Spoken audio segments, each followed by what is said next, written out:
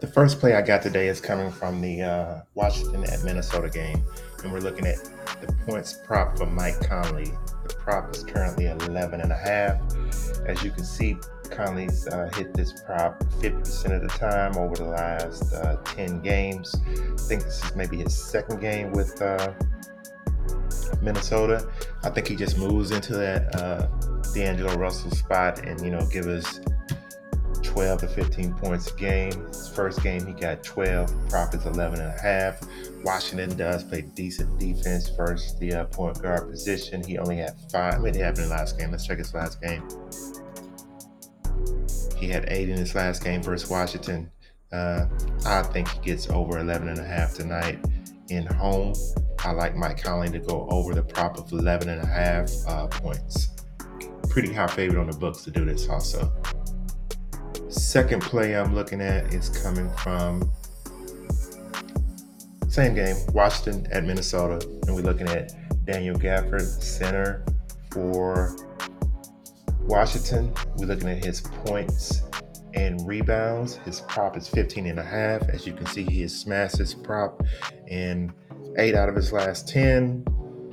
Last game where he didn't do anything versus Portland, really, he fouled out. Well, last game he played on 214, he fouled out, didn't really do anything.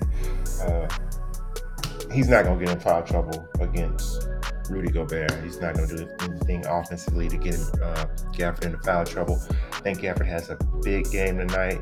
I like him to go over the 15 and a half points and rebounds. Third play I'm looking at for tonight is coming from the Phoenix Los Angeles Clippers game, and we're going to look at Paul George. And we're looking at Paul George's rebounds. His prop on the night is 5, which is a discount from what we're getting at the books. The books got him at 5.5. So his prop for the night is 5. He's hit that 67% of the time in his last 10 games. And against Phoenix, only game on 10-23, he had 7 rebounds. I like Paul George to go over the prop of 5. I like the prop of 5. Like I said, the books are giving us 5.5. PrizePicks giving us a discount at 5. I like the prop of 5. I like Paul George to go over 5 rebounds for tonight. And the last play I'm looking at is Terrence Mann from the same game.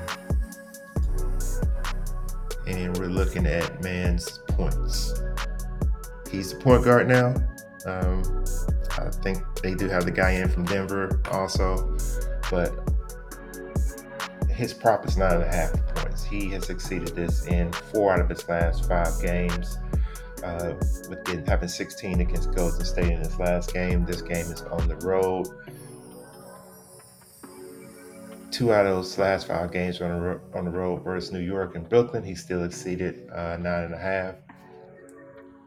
I'm not sure how Phoenix really is right now defensively toward the point guard position, but against Phoenix, he's had a decent game where he had 22 points on 12-15, 10-23, he had only 9 points.